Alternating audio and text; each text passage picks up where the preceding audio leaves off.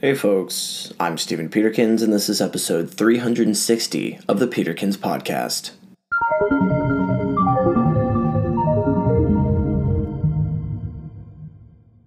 Today, we're going to talk about our loss of leisure. What do you want to be when you grow up? It's a question that we ask children all of the time.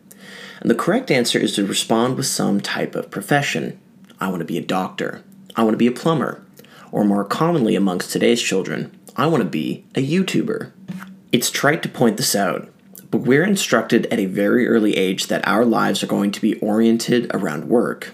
You'll one day grow up, you'll get a job, then you'll be forced to manage work-life balance like the rest of us do. Work is essential, and everything else is just the stuff you fit in the gaps.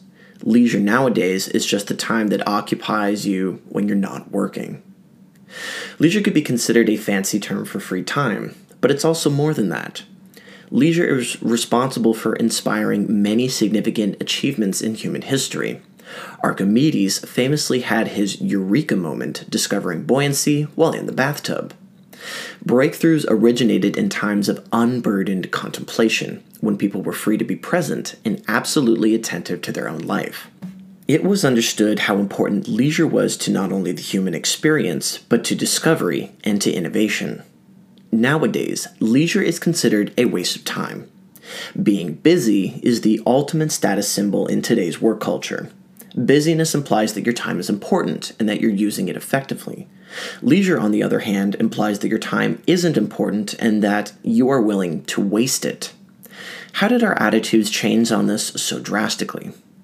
We can actually track this transformation through linguistics and see how the concept of leisure has become inverted and produced the workaholic culture that we have today.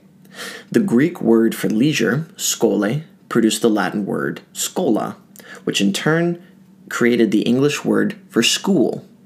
Schools at one point were intended to be places of leisure and contemplative activity, because our older societies understood the link between education and leisure.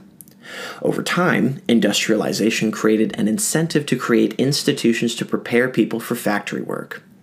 Ironically, what was once a direct translation of leisure is now the word for the educational institution that presently prepares one for a lifetime of industrialized conformity in the workplace.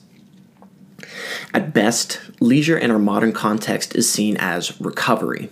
We take breaks from work as to recharge so that we can pursue work with an even fuller vigor when we return. Our entire existence is oriented around work, and leisure fits into that framework solely as a way to work harder. But we are missing the essence of what leisure once was. Leisure is like meditation. Most people struggle with meditation because it is the opposite of doing. It's letting go. It's letting oneself be without trying. It is literally effortless, which is why we struggle with it so much. It's much easier to exert oneself than it is to stop and have to be present in the stillness of it all. Being still makes us uncomfortable. We prefer to activate and to do things to distract ourselves and to push away the anxieties that we feel. We're more comfortable working ourselves to death than we are in reclaiming leisure. Today's episode is challenging for me personally. You see, I like work. I like being busy. I like filling my mind with projects, ideas, missions, and goals. It helps to quell my anxieties that I am not enough, that I am not doing enough, and that I will never be enough. Work to me is the medium which I can show my full potential as a human being. But if I'm honest with myself, work is a shallow medium to do so. In the grand scheme of things, it is a spiritually narrow endeavor. I think we would all be better off remembering that there is more to life than being active. There is stillness, there is quiet, and there is peace. All it takes for us to experience this is just letting go.